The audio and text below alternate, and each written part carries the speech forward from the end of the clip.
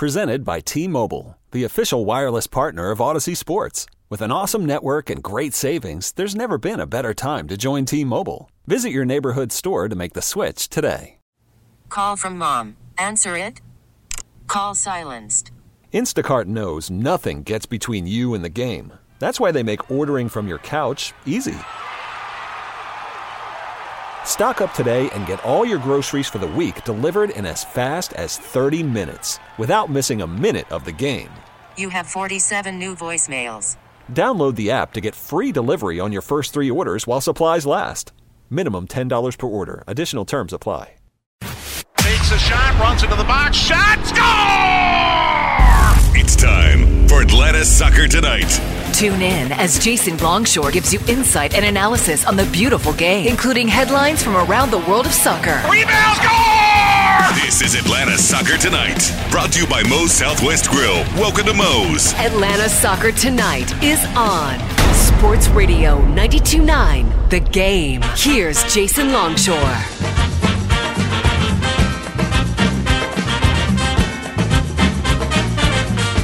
Welcome in to another Atlanta Soccer Tonight special covering the Women's World Cup. I'm Jason Longshore, joined by Jessica Charman, and we have seen every team play once in the tournament. We've seen 4 teams play twice.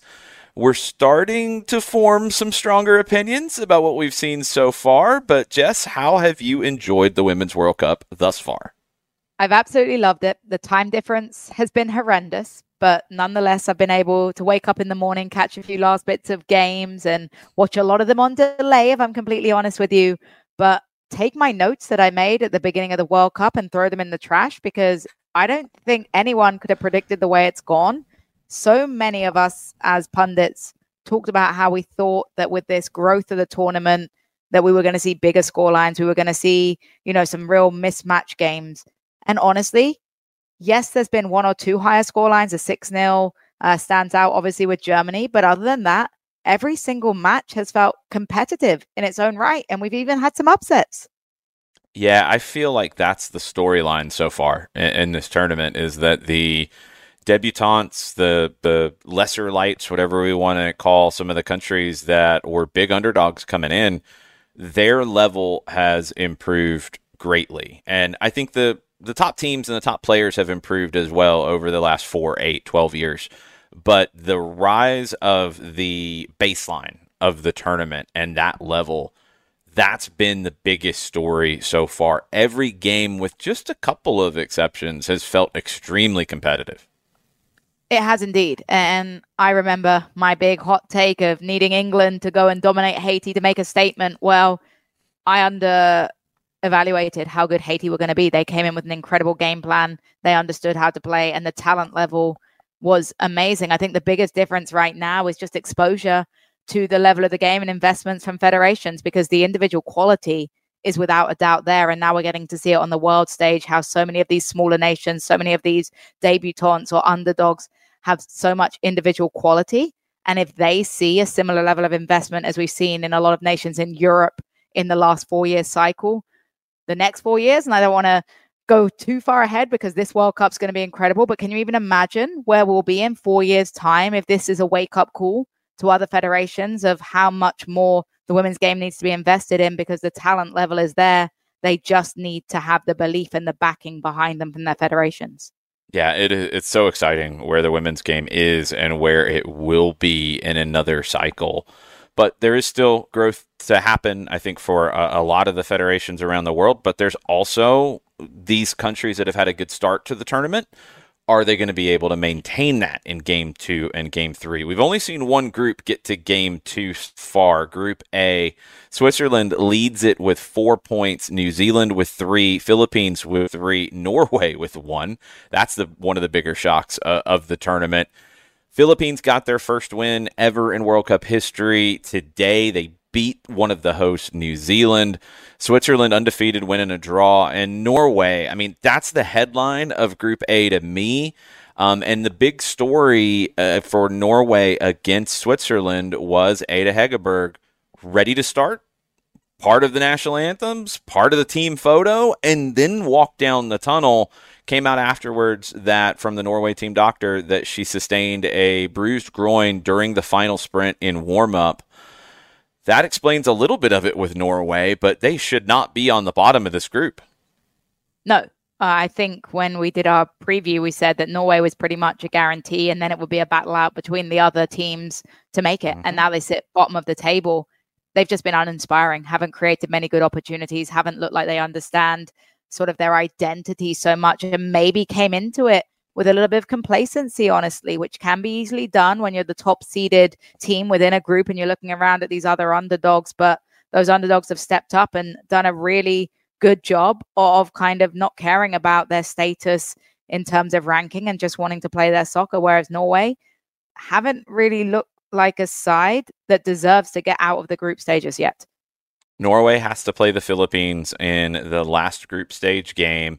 The Philippines got their win today against New Zealand. Serena Bolden with the header. A lot of power on that header.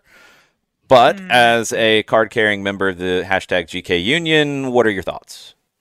Frustration, because I did a podcast last night where I talked about one of my biggest takings from the World Cup so far have been in the improvement of female goalkeeping. One of my pet peeves whenever Women's World Cup took place was how people would always find a way to criticize goalkeepers. And we talked about it after the US game and the penalty statistics and how well goalkeepers were doing in penalties. And I think overall, the level of goalkeeping has improved considerably with the specific training, with the development of the athleticism of goalkeepers. This was a moment, though, that the New Zealand goalkeeper will want back. There was a lot of power on it, but for her to be able to get two big hands on it and it be quite centralized at her, she would have wanted to be able to either push that over the crossbar or even perhaps catch it at second look. So a disappointing one, but for me as a neutral, I think you love to see it, don't you? The Philippines getting their first goal of World Cup history and to pick up a win. What did you think of the offside, though, Jason? I wanted to touch base on that one because it was narrow. It was very, very narrow. It was. I mean, that's why we have the technology that we do with the semi-automated offside. And it's a similar system to the Hawkeye system in that it's going to tell you, is it on or off? So it's offside.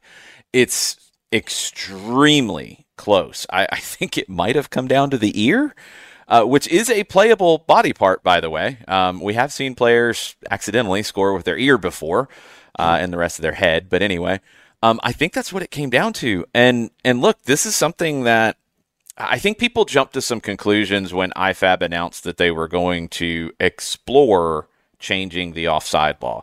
It is very early in the exploration phase of this idea that we've talked about before, basically flipping where the line is. Right now, if any part of your body is offside, you are off. Flipping it to where if any part of your body is onside, you're good. So basically, you get a body length, essentially. That's going to, I mean, that would give you this goal. It just moves the line. And I think now that we're in this new phase of rules and adjudication and all of it, where we have technology that we've never had before, I think we have to change our expectations a little bit because, yes, it's so close. And if you think about it from back in my day, that would have been given because it was so close generally, but not always. It's then just the judgment call of the AR. And do they have good eyesight? Was something in their eye? Did they get it right? Now it's right, but it doesn't feel great when that's pulled back. It's a tough one because factually it's correct. It doesn't feel great because lovers of the game want to see goals. I get it. And that's part of the reason why I think they're looking and exploring into changing it to try and increase the level of goals. Let's be honest. Yes. Not every defender or goalkeeper will be happy about that. It feels like a lot of the rules that we change end up favoring the attacking side of the game, but that's a story for another day. It's a tough blow that falls against New Zealand, but you're going to see them go the other way. You're going to get narrow calls in your favor. I think the one thing that people should take solace in is with the semi-automated, with the Hawkeye style, factually, it's correct. Mm-hmm. You can have a feeling about it. You can maybe not like the fact that it's correct, but at least you can take solace in the fact that by the letter of the law and by the margins, she had strayed by an ear's length into an offside position. I like the idea of changing where the line is because it gets you back to that feeling. And I mean, I was always told growing up and playing and coaching and being around it that if it's close, it's on. Give the advantage to the attacker if you're not sure in that situation. Well, now that we can draw a line, this kind of gives you that gray area back a little bit. It just actually codifies it in the laws of the game. So we'll see as they get through all this. It's not going to happen next season. It's going to take a while if they decide that's where they want to define it. I think that is the best way rather than, I know people have talked about creating like a buffer zone in the Hawkeye system and all these things. No, like the rule is the rule. Let's use the technology to get the calls right. But if we've changed the feel of the game by being able to use technology, then okay, let's change the laws. I think that's where we're real at with quick, this. I wanted to touch on one other thing now that we're talking about referees and rules, though. I am loving having the referees come out and explain on the microphone the rule. And I think that it could go even better when you're in a league where referees are speaking their native language, where they can even elaborate further. But the referees are doing a top-notch job in a second language for a lot of these referees of explaining the rules and telling it. And I think we're seeing better reaction of the players as well in the aftermath of these VAR decisions, because there is that level of just honesty and level of, hey, this is why, an explanation. It's also humanizing the referees a little bit. I feel like we're seeing less of an outrage from other people because of the fact that they are able to justify themselves and show them as human beings as well.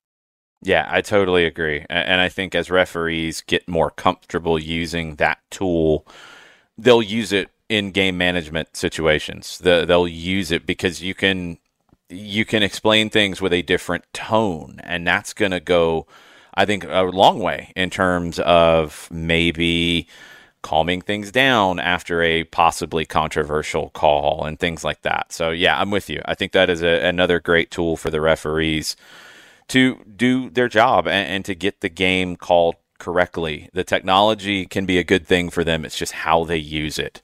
And I think in this tournament so far, it's been pretty good. One more thing on Group A, just to touch on Switzerland, who was kind of they're there, and nobody was talking about them coming into this. So they lead the group. They will play New Zealand in the last group stage match day. Norway will play the Philippines.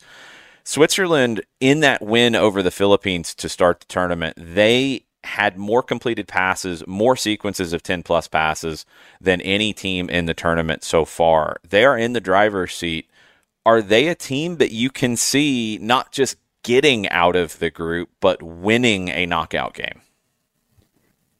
Yeah, I think so, if they're able to maintain as organized and have that chemistry that they've shown. What I really liked about that game against the Philippines was the fact that they limited the Philippines to 0 shots on target as well, which shows how they were using their possession with a purpose to keep the ball away from the Philippines. And I just really enjoy watching their style of play. To not have conceded a goal already in this tournament helps the defensive line grow in confidence and believe in themselves. And when they face tougher oppositions, potentially down the line, they'll be able to feel very confident in the way that they've played defensively throughout the tournament, which, as we know, as defensive-minded players, confidence and belief in your system and that chemistry is key to success. Let's move over to Group B. We have 1 goal in 2 games in Group B. Australia beat Ireland 1-0 from the penalty spot. Steph Catley, and Nigeria and Canada scoreless draw. The next round of games, we'll see Canada play Ireland, Australia play Nigeria. Sam Kerr, just such a loss for Australia. They got the win. They didn't have a single shot on target from open play in that win. How much is Australia in that situation in your mind, and how much of it is the strong defensive side of Ireland? Which one is it, Australia's failure or Ireland's strength in your mind? I'm going to sit on the fence and say a little bit of both. I think they missed Sam Kerr completely. Anytime. Yeah. I think it was not just the fact that you missed her firepower, you missed her leadership and just her presence. When you have a player that really is your catalyst, is your, figurehead of the side, when you don't have her on the field, your confidence drops, your belief drops, and she pulls a lot of the strings with her off the ball movement. It was definitely missed for Ireland. the irony is this is a team that came out and was very critical of the Colombians' physicality. Ireland was flying in for some very, very good challenges. I loved it. I loved the physicality. Just found it a little bit ironic. Yes, I know there's a difference between a warm-up game and the World Cup play, but I'm pretty sure Ireland was probably flying into some challenges against Colombia too, because you don't just take away that part of your mindset. They were organized in terms of Ireland. They didn't threaten enough going forward until the end. And I think that's where the Irish are frustrated. The couple of Irish friends I've spoken to, and they feel like if they'd have had that mentality from the get-go that we saw in the last 10 minutes or so, when they were throwing balls into the box, when they were utilizing their free kicks, had a couple of opportunities against the Australians, if they'd have gone in with that attitude from the first whistle, I think they could have really threatened Australia a little bit more. But I think for the Matildas, they are probably banging on Sam Kerr's door for recovery because they don't look like the same side without their talisman.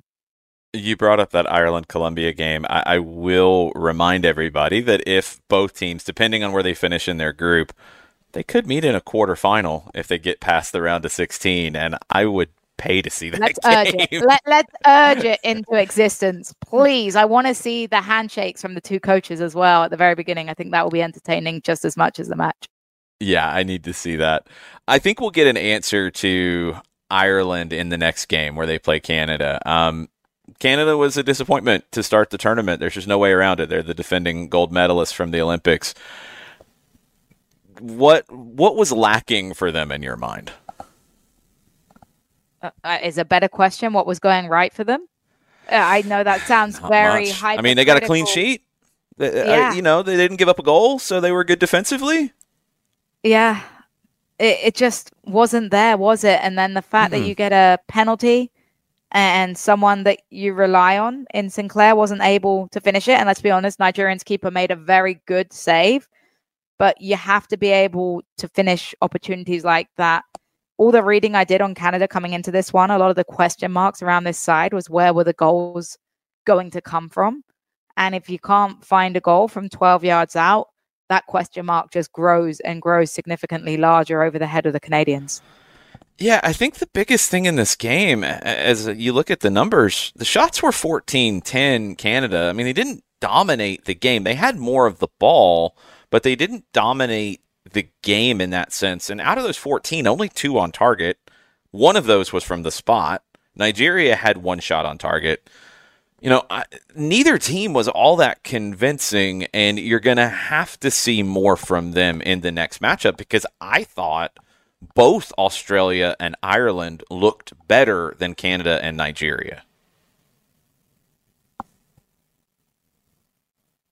They look more up for the moment would be how I describe it as well, in terms of the energy in that first match with Australia and Ireland. Might help that it was against the host. The atmosphere absolutely insane in that one. The fan base, the crowds kind of feed into that energy, but they were just the sharper of the 4 sides in that group.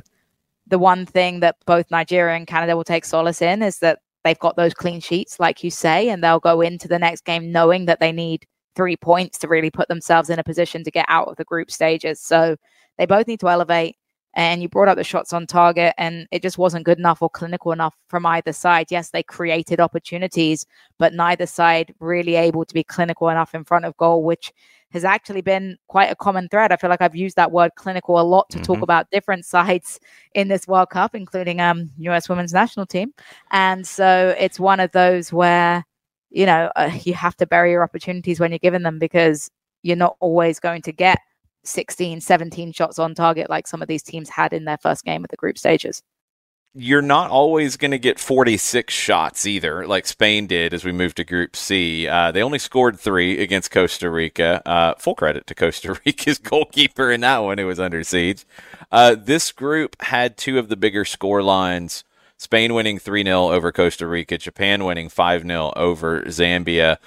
I thought the Spanish performance was one of the best in the tournament. I've said it many times. I'm a little biased. I really like the Spain team, and I like the way that they play. It feels very different from a number of teams in the tournament. Which game stood out to you more, Spain with the 3-0 or Japan with the 5-0? I actually think Japan with the 5-0 because I thought Zambia was going to have a little bit more bite to them. It felt very one-sided in that game. And maybe I had underwritten the Japanese a little bit, thinking that they weren't going to be as good as they were in that game. Zambia kind of laid down and died, if I'm completely honest with you.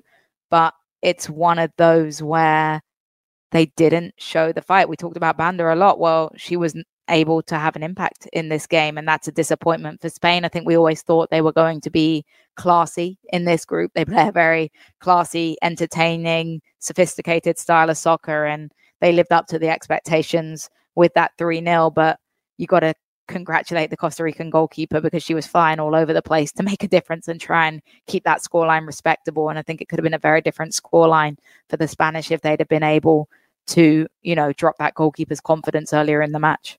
Yeah, Daniela Solera is the goalkeeper for Costa Rica. 6 feet tall, plays for Sporting San Jose in the Costa Rican League. I would imagine she is going to get some calls after that performance against Spain. 10 saves in the game, and in a game where you're outshot, I want to say Costa Rica had a shot or two, maybe not more than that, and 46 for Spain to make 10 saves. And give up 3, but only 3. Pretty strong. Speaking of goalkeepers, Zambia, they're down to their third goalkeeper, Eunice Sakala.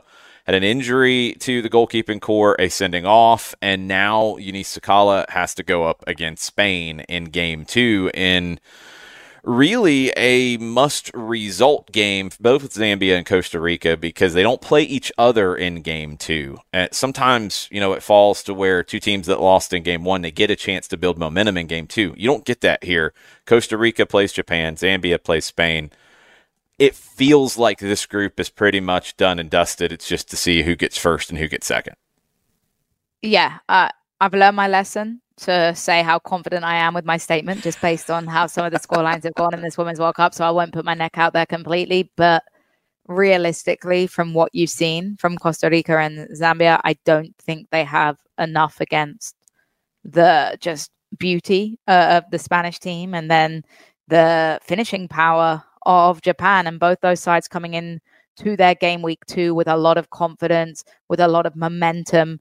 And on the flip side, Costa Rica maybe has a little bit more belief, because they did do very well, particularly in that second half against Spain. All 3 goals that they conceded were in the first half. So maybe they feel like they had a very strong second 45 and will have some belief there. But for Zambia, that poor third goalkeeper, I know you say you wait all your life for a moment like this, and it feels like for her sake, the stars have aligned for her to get a World Cup debut. She wouldn't have been expecting to play, but then to look up and your first start in the World Cup to be against the Spain is a pretty tough pill to swallow. Yeah, that's a little scary in terms of what you have to face here. I was going to check where Sakala plays in the Zambian league. So 21 years old, big ask for Eunice Sakala in her World Cup debut. One thing about Japan, and this was a great point from Theo Lloyd-Hughes of the Squad Depth newsletter, Japan scored 5. They actually underperformed their XG by 1.5 in that game. And finishing for Japan was something that was a question coming in. We'll see. Just put that one in your back pocket. But how bad is that for Zambia too? Think about that from a Zambia perspective. True. You're giving up that many quality opportunities. True. 6.5 XG is pretty high. Yeah, that's a concern, but maybe they'll be able to restructure and maybe they'll be able to park the bus a little bit. But we know when we looked at Zambia before this tournament that defense wasn't one of their strong points, and it's just got a lot harder for them as well. No, Barbara Band is going to have to score a lot of goals in these last 2 games.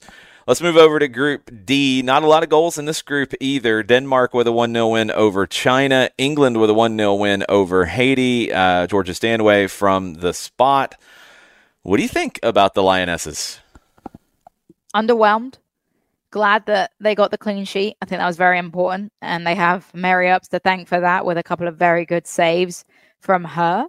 Not clinical enough. Again, I'll use that term, but it's true. And I thought that Haiti will feel hard done by in a lot of ways, that they weren't able to get at least a point in that game. It required a penalty, really, really good penalty. I'm very glad that England women's side are at least very confident from the penalty spot because we know how much trauma penalties in England as a hand in hand go together. But I was impressed with Haiti, honestly, and I think England got a little lucky. And as I say, they need to tap Mary Ups on the back. And the only thing I will say that gives me hope in this one is that maybe that was the wake up call that they needed. I know I talked about the loss to Australia and the prelims being a wake up call, but perhaps this one was the biggest wake up call they needed. That hey, we got the win. We should feel good about that, but we need to be better because Haiti were good, don't get me wrong, but there's going to be better teams that you play down the line if you make a deep run in this tournament.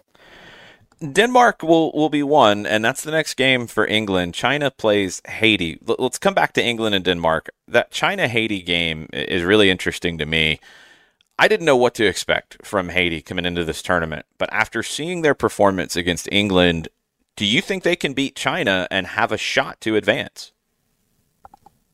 Yeah, I actually do, because I think they're going to grow in a lot of confidence after that performance. And like I say, they'll feel hard done by and that they deserved more. I think a lot of the quotes I've read from the Haiti national team is that they're proud of how they performed, but they feel like they didn't quite get what they deserved out of it. And China's going to come into this one deflated. I think the fact that when you look at that Denmark versus China game and the fact that Denmark scored very, very late on the Chinese, it was like a heartbreaking goal. I remember watching it live and thinking, my goodness, they fought so hard and exerted so much energy, and now they've conceded late. Perhaps the Chinese are feeling a little deflated.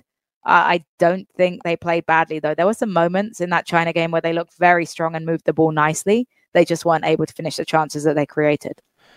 Yeah, I really like the possibility of Haiti knocking off China and having an opportunity against Denmark on the last day to go through. I was going to pull up the odds really quickly on that one.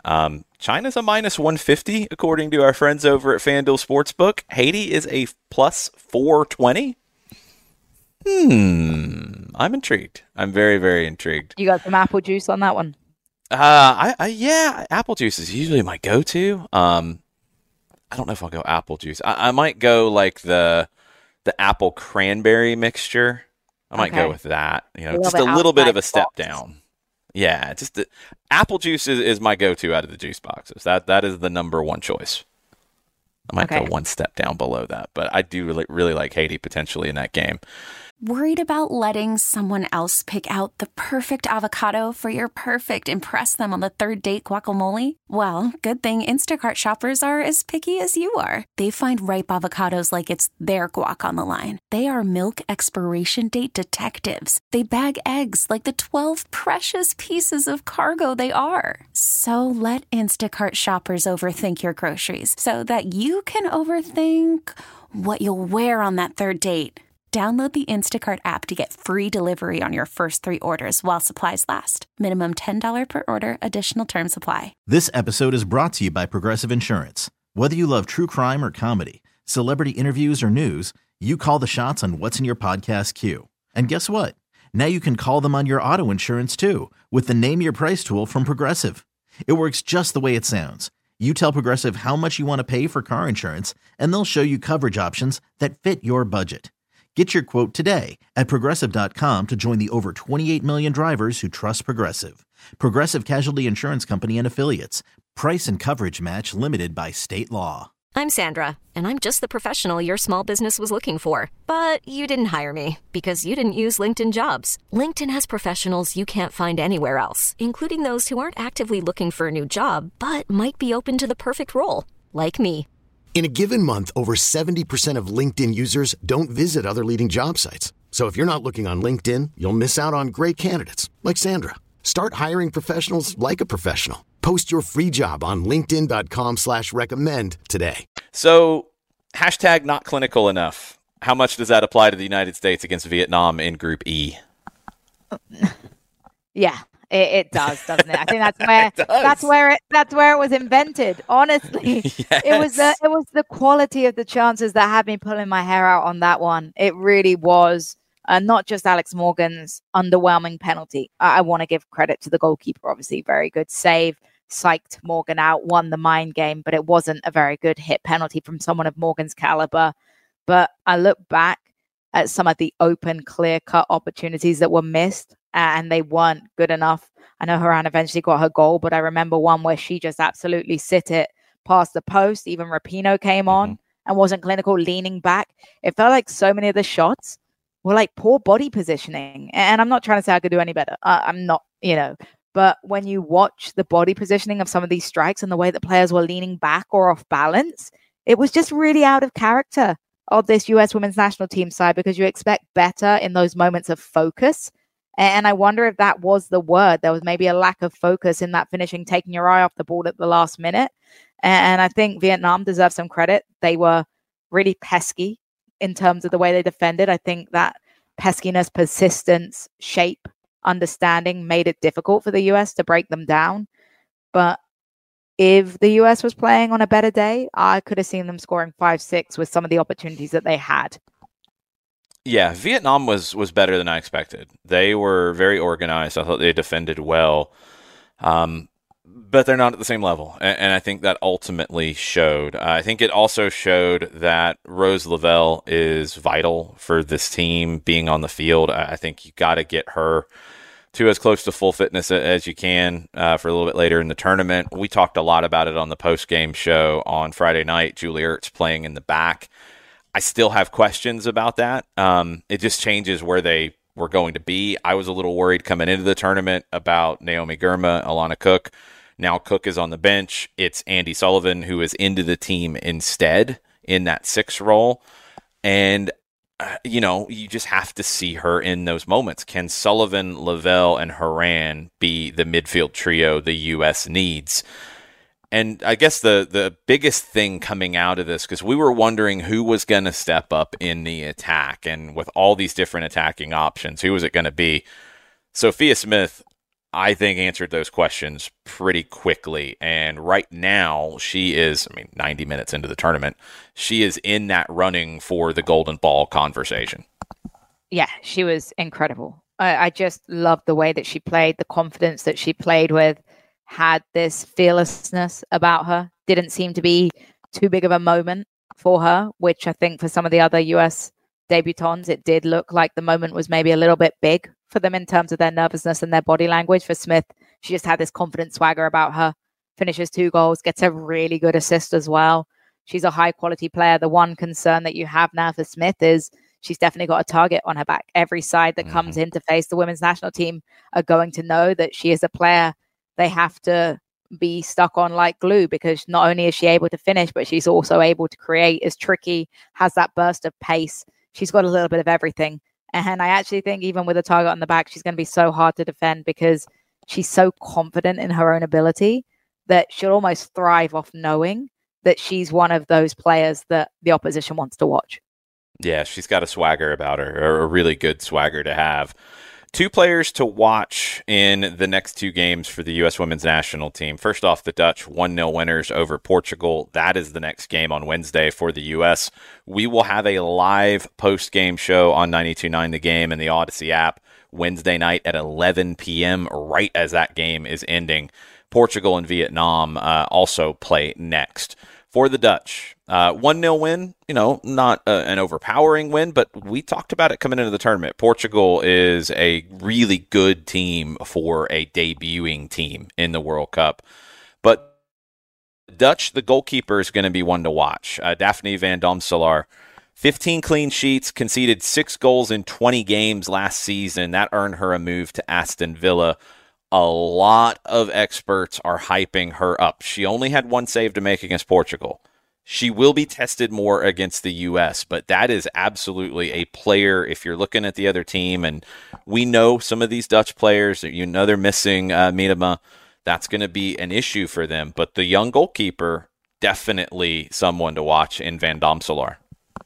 And I'm biased, but goalkeepers can win you games. If they're able to keep you in a match, if they can keep you locked in, and then you get that one opportunity that your forwards are able to finish, it brings you belief. And against the US, it's going to be so important that the Dutch don't concede early, that they do believe in themselves, because we don't know how stingy the US are going to be in opportunities given away. I will say that's an area of concern for me for the US in this one. We haven't seen them really tested too much defensively by Vietnam, if we're completely honest.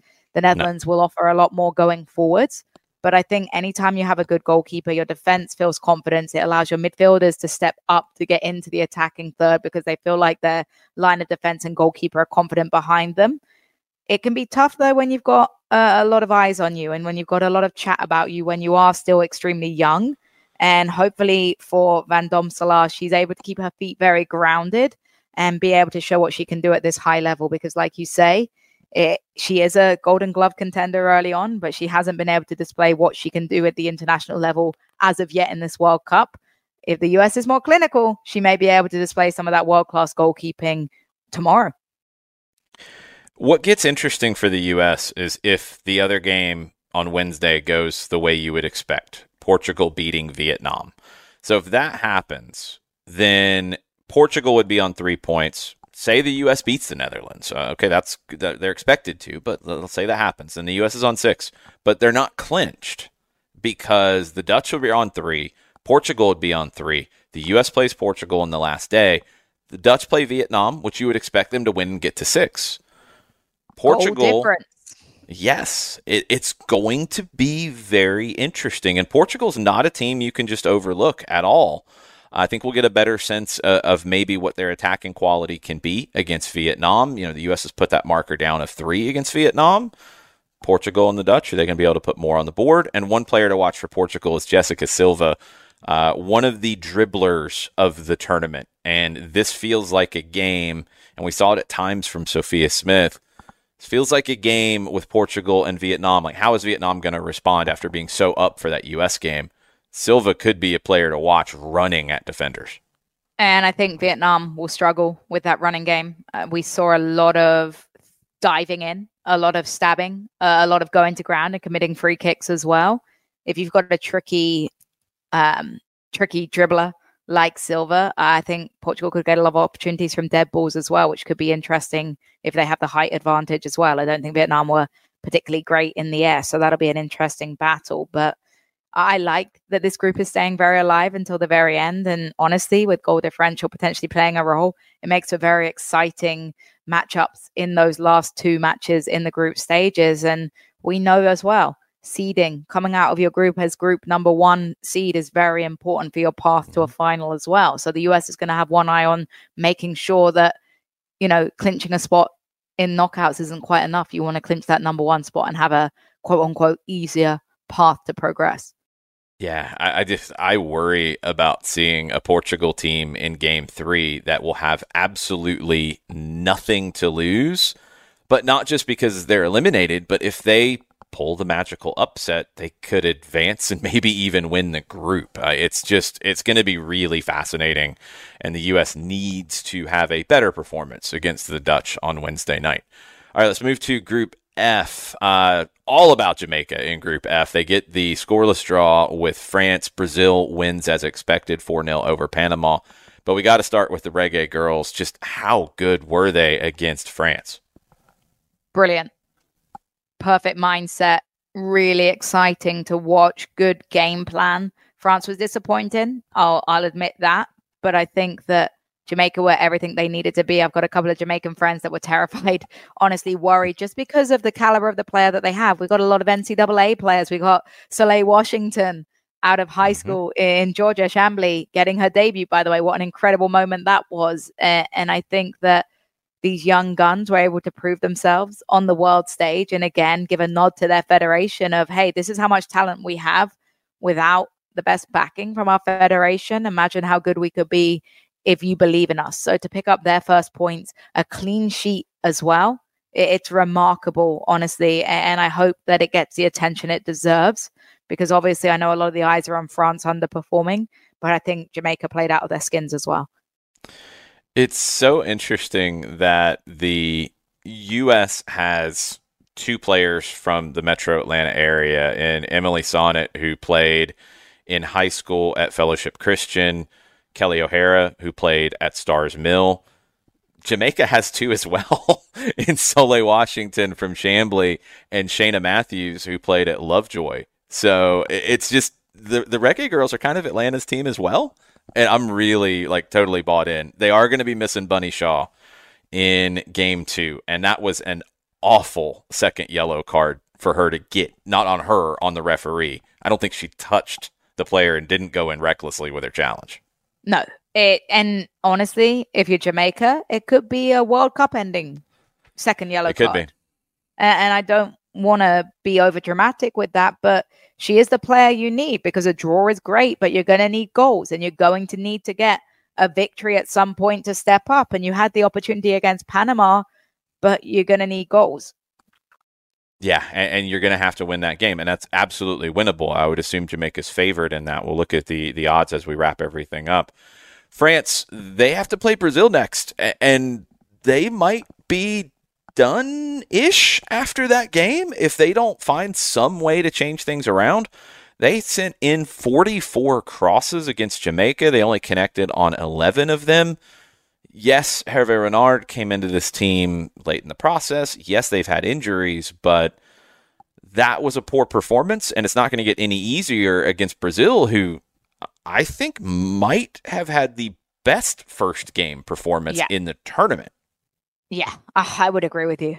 I loved watching that game, just the caliber of the soccer. The third goal epitomizes everything about Brazil, with the cheeky little back heels, the flicks, the connection, the chemistry. I made a hot take about Marta, right? And the fact that she was coming back because she felt like she actually had a realistic opportunity for a World Cup championship because of the caliber of the players that she has around you. And you're seeing now why, because it seems her speech empowered the next generation of Brazilian footballers to come up and play, and they have a great quality of experience and youth, and they're blending perfectly into a great side right now. And it was just so exciting to watch them link up. And it was one of those moments, that third goal, like I say, where you're just like, wow, how good can this side be? Ari Borges had that third goal. It completed the hat trick, first hat trick in the tournament, the youngest for Brazil to ever have a hat trick at a World Cup. I think Brazil was the most impressive so far. We'll see if they can do it against France in game 2. Jamaica plays Panama in a really interesting game where Jamaica could get to 4 points if they beat Panama, and then have a game against Brazil, who could be in. Maybe they let up a little bit. Maybe not. That game could be very interesting with Brazil and Jamaica in game 3 if Jamaica beats Panama. Let's move to Group G. Sweden came back, the only team to come back in a match. They were 1-0 down to South Africa. They won it in the 90th minute. Italy won their match over Argentina in the 87th minute. This is the group of drama, Group G. Argentina plays South Africa next, so the two teams that lost late, they play each other. Sweden and Italy, the two teams that won late, they play each other in game 2. Sweden's a team that I had making it to the semifinals. They didn't start well, but maybe this is a momentum builder for them. And a sign that they have resilience as well, right? It can be hard in a World Cup opener when you concede, when you go down, to not let your heads drop, but to be able to fight back and continue fighting, to not settle for a comeback draw, but to make sure you're getting that 90th minute winner, shows a lot about this Swedish side. I really like the way this group is drawn, though, with the two teams that had very similar first games in terms of conceding late, getting those heartbreaking losses, facing each other, both looking out for revenge. That's going to be a really fascinating matchup between South Africa and Argentina. Yeah, I'm intrigued by that. I thought Argentina played well against Italy. Italy got the win. Estefania Banini for Argentina, the most dribbles completed in the tournament so far. 8 in the first game against Italy. You know they're going to try to get her going against South Africa. Italy, good defensive team. They got the clean sheet in game 1. Can they bottle up Sweden? You know, we kind of thought Italy might be at the end of their line with this generation and making it last time and having a nice run. Maybe they've got a little left in them. One last push, you know, with that mentality, perhaps. Oh my God, sorry, I'm choking. Give me we might need to send in the medic. Oh my God, I was chewing on a pen and oh, goodness gracious. I'm not emotional about Italy, I promise. I think they're going to take a lot of confidence and solace in the fact they got that clean sheet against Sweden, and Sweden's going to need to put together 90 minutes of soccer. I think the Swedish will be disappointed with their first half of performance, and they know that against Italy that they'll need to put together a full 90-minute performance. If they do, I think they should cruise past Italy. But if they have shaky moments, will they be able to dig deep and find that resilience again to come back if Italy's able to score early in that match? Look, I am maybe most excited in the second round of games about what we will see in Group H, Germany and Colombia. That's going to be Sunday morning at, I think, 5:30 Eastern time. That'll be worth getting up early for. Germany, as we talked about before the tournament, they lost to Zambia at home. Well, they answered some questions with a big 6-0 win over Morocco in Game 1 here at the tournament.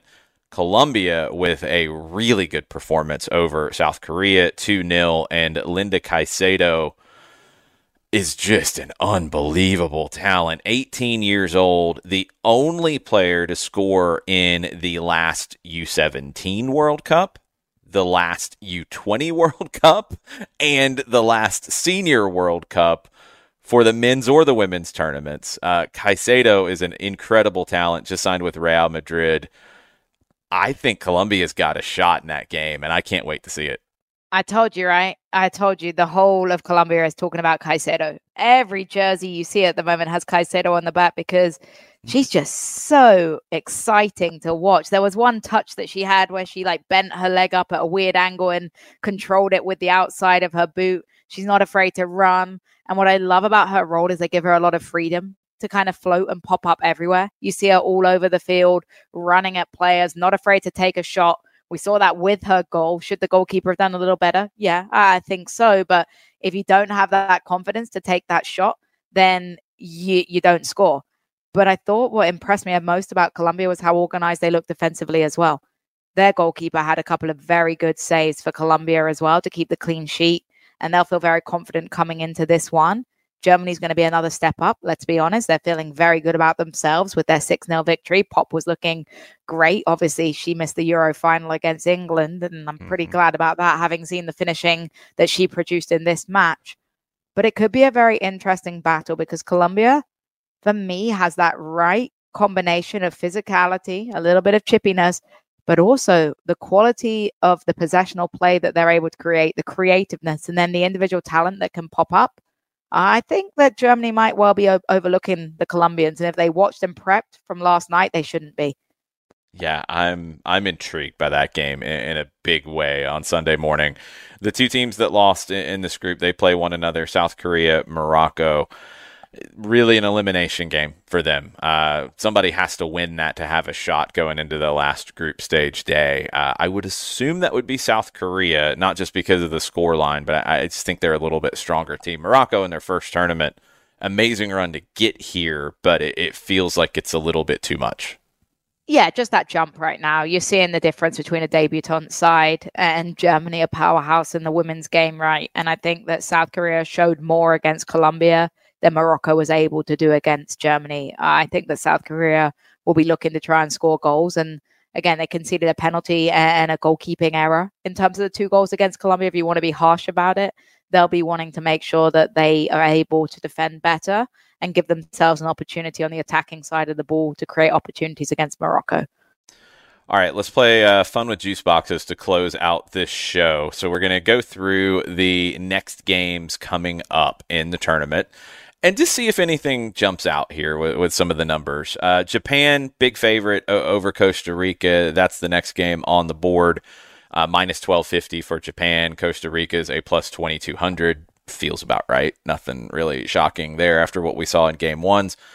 Spain is one of the biggest favorites I've seen, period, in a game. Minus 7,000 for Spain.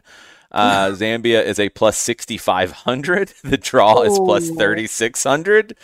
I feel bad, but it is what it is, right? When you lose 5-0 in your previous game and you're down to your third string goalkeeper and you have a coach that says, hey, I know we don't defend very well. And it's kind of one of those where it is what it is, right? I'm hoping it's not as big of a blowout as on paper it could possibly turn out to be. Yeah. Wednesday, 8 a.m., Canada and Ireland. Canada is a pretty sizable favorite here, minus 160. The draw is plus 260. Ireland winning plus 600. I like the draw. I like the draw because I'm too. not sure I don't know if Canada's going to score. And I mean, the Irish might be able to score, but I would go with a 0-0 draw if I'm honest. That's what's jumping out to me in this one. Another 0-0 draw. The U.S. minus 150 against the Netherlands. The draw is plus 250. The Dutch are plus 440 to win. Feels about right. Maybe a little bit more on the U.S. than I think maybe there should be, but not by a lot. Yeah, that's what I was going to say. I think maybe a little closer together. I still think the U.S. are favorites going into it, but I think you are kind of banking a little bit too much against the Netherlands in this one. Yeah. I agree. Portugal, big favorite, minus 1250. Vietnam is plus 1800 to win. The draw is plus 1000. That feels right with what we've seen so far. Mm-hmm. Australia, minus 260 against Nigeria, plus 340 on the draw, plus 750 on the win for Nigeria. I'm not 100% convinced by Australia without Sam Kerr, but I'm also not touching that one. Not even getting anywhere near that. No. Home field advantage goes a very long way, I feel like, for Australia. And yes, you're missing Kerr, but I think you've learned a lot about playing without Kerr for 90 minutes and that you're 90 minutes in without Kerr and you're going to have to do another 90. You know that. Yeah. Argentina minus 110 against South Africa on Thursday night. Draw plus 220. The South African win is plus 330. That's a little bit of a toss-up. That game, I'm intrigued by. I do want to see Banini play. She was one that I loved in the last tournament. I just, you know me, I'm a love any player who is all about the dribble. So Banini should be a fun one to watch there. There's an update as we've been going through these. FanDuel Sportsbook, everything's updated in real time. Maybe they knew this was the next game that we were going to talk about. England and Denmark, Friday, 4:30 a.m. England, a minus 280 to win. The draw is plus 340. Denmark to win plus 800. And England became a bigger favorite since we've been talking. Don't do it to me. I don't know. I feel like every time I get overconfident. I mean, let's be honest here. England are the reigning European champions, and they do have a lot of quality on the pitch, but I think we missed Beth Mead, and I think we really missed Leah Williamson as well. So hopefully it's one of those where you've adjusted better after 90 minutes under your belt and you realize that you have to up your level. But I don't think you should be writing off Denmark completely in this one, because my biggest fear for England right now is where are your goals coming from? You know, you can list strikers that they're missing, Frank Kirby, all of these players that are injured. And as we know, if a game stays at 0-0 a long time, it allows Denmark an opportunity to perhaps find a goal from somewhere. Mm-hmm. Here's one that I do really like. China minus 150, the draw plus 270 against Haiti. This is a Friday 7 a.m. game. Haiti plus 420. I really like that number. I really like Haiti getting a win against China. Oh, you got to, right? You've got to. You got to root for the underdog, so to say. And honestly, I don't know if the odd makers watched that game against England and how they really gave England a run for their money. And like I said, the quality of the goalkeeping for Earps on that one-on-one where she had to make the big kick save. Not every goalkeeper in this tournament has the ability to make saves like that. I think that Haiti will be brimming with confidence and want to go out there and prove what they can do. Sweden minus 145 against Italy. This is Saturday, 3:30 a.m. Plus 250 on the draw. Italy plus 410 to win. Feels about right. That's where that game is to me. This one's fascinating. France and Brazil, Saturday, 6 a.m. Toss-up. France is plus 160 to win. The draw is plus 210. Brazil is plus 170 to win. That feels like you're stealing money. Brazil all day long. Yeah, I get maybe the mindset of the odds setters is that France is going to come out with a chip on their shoulder and know the importance of this game. But Brazil just looked so good. And they almost looked towards the end like they were in cruise control. It didn't feel like they had to exert a lot of energy. They'll feel pretty fresh and ready to go against France. I think it should be a confident win for Brazil unless France is able to somehow change the way they played in their identity, because I think the word you used was over-predictable for the French side. And I think Brazil, if they do not switch things up for France, Brazil will not have any trouble handling the French's one-dimensional attack. Yeah, I am all in on Brazil in that game. Jamaica, big favorite over Panama, minus 160, draw plus 250, Panama plus 500. Seems about right. South Korea minus 210 in their match with Morocco. The draw plus 300, Morocco plus 550. Yeah, again, feels about right with what we were saying about that game coming in. Switzerland, New Zealand in game 3. You get a little bit of an overlap with the way that the schedule works out here. So Switzerland, New Zealand, Switzerland plus 105, draw plus 220, New Zealand plus 270. I'd love to see the host get through, but I do kind of agree with the odds makers there. I think Switzerland's going to get that win. Yeah, I do too. Honestly, I don't think they've shown quite enough in their game so far to really show that they are going to be able to power through the Swiss. The stats that you talked about in terms of their possessional passing, in terms of their ability to connect, I think they'll just be able to move the ball around, and New Zealand won't quite have enough.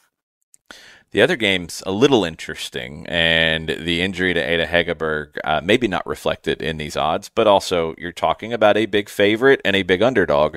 Norway and the Philippines. It's also Sunday at 3 a.m. Last game in the group stage, going to happen at the same time as Switzerland and New Zealand.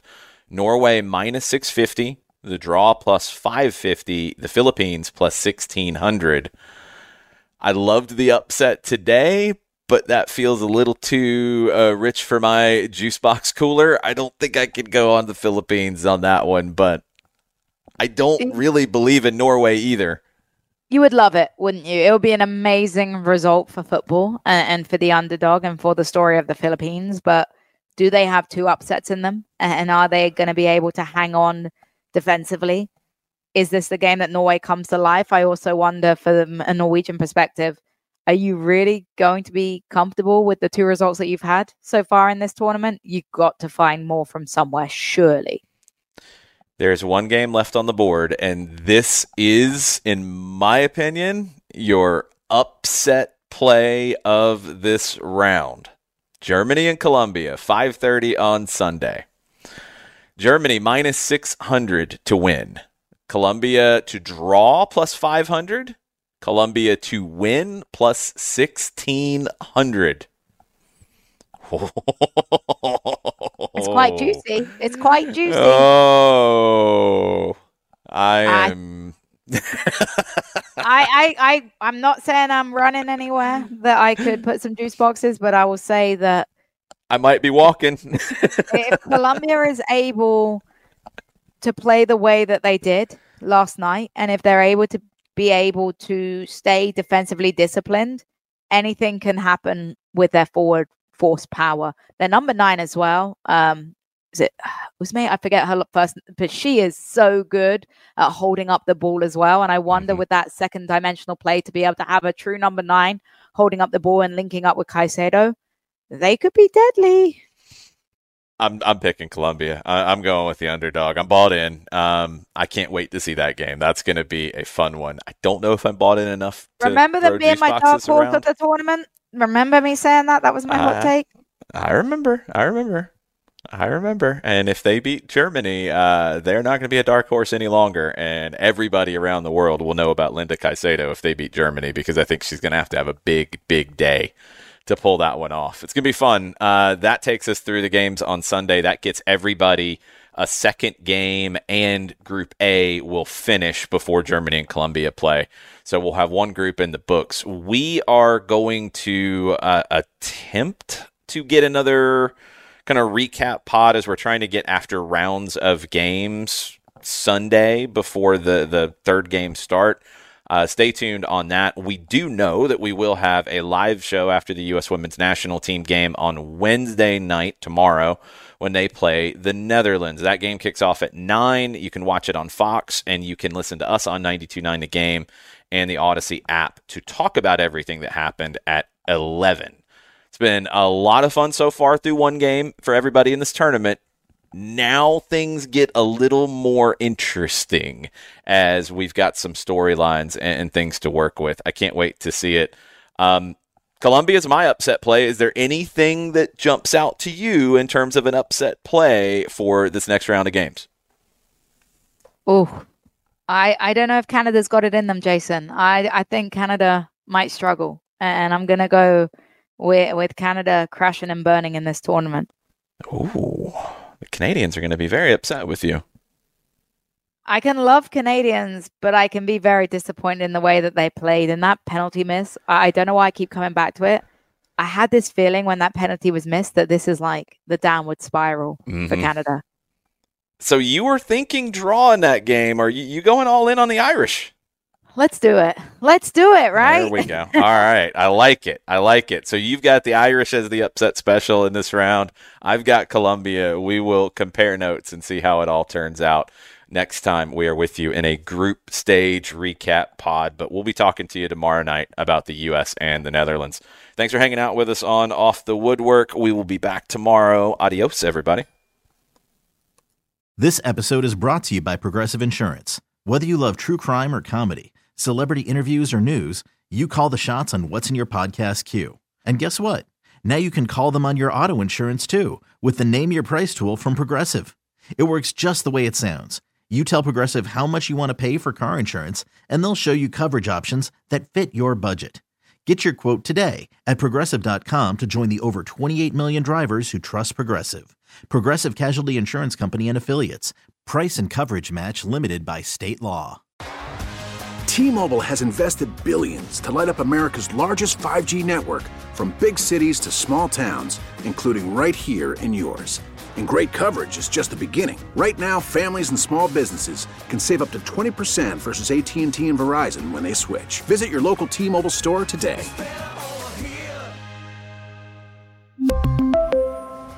Plan savings with 3 lines of T-Mobile Essentials versus comparable available plans. Plan features and taxes and fees may vary.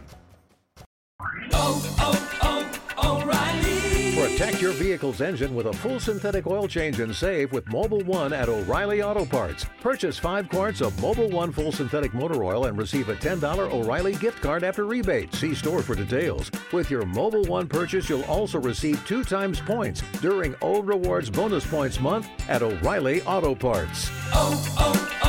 O'Reilly.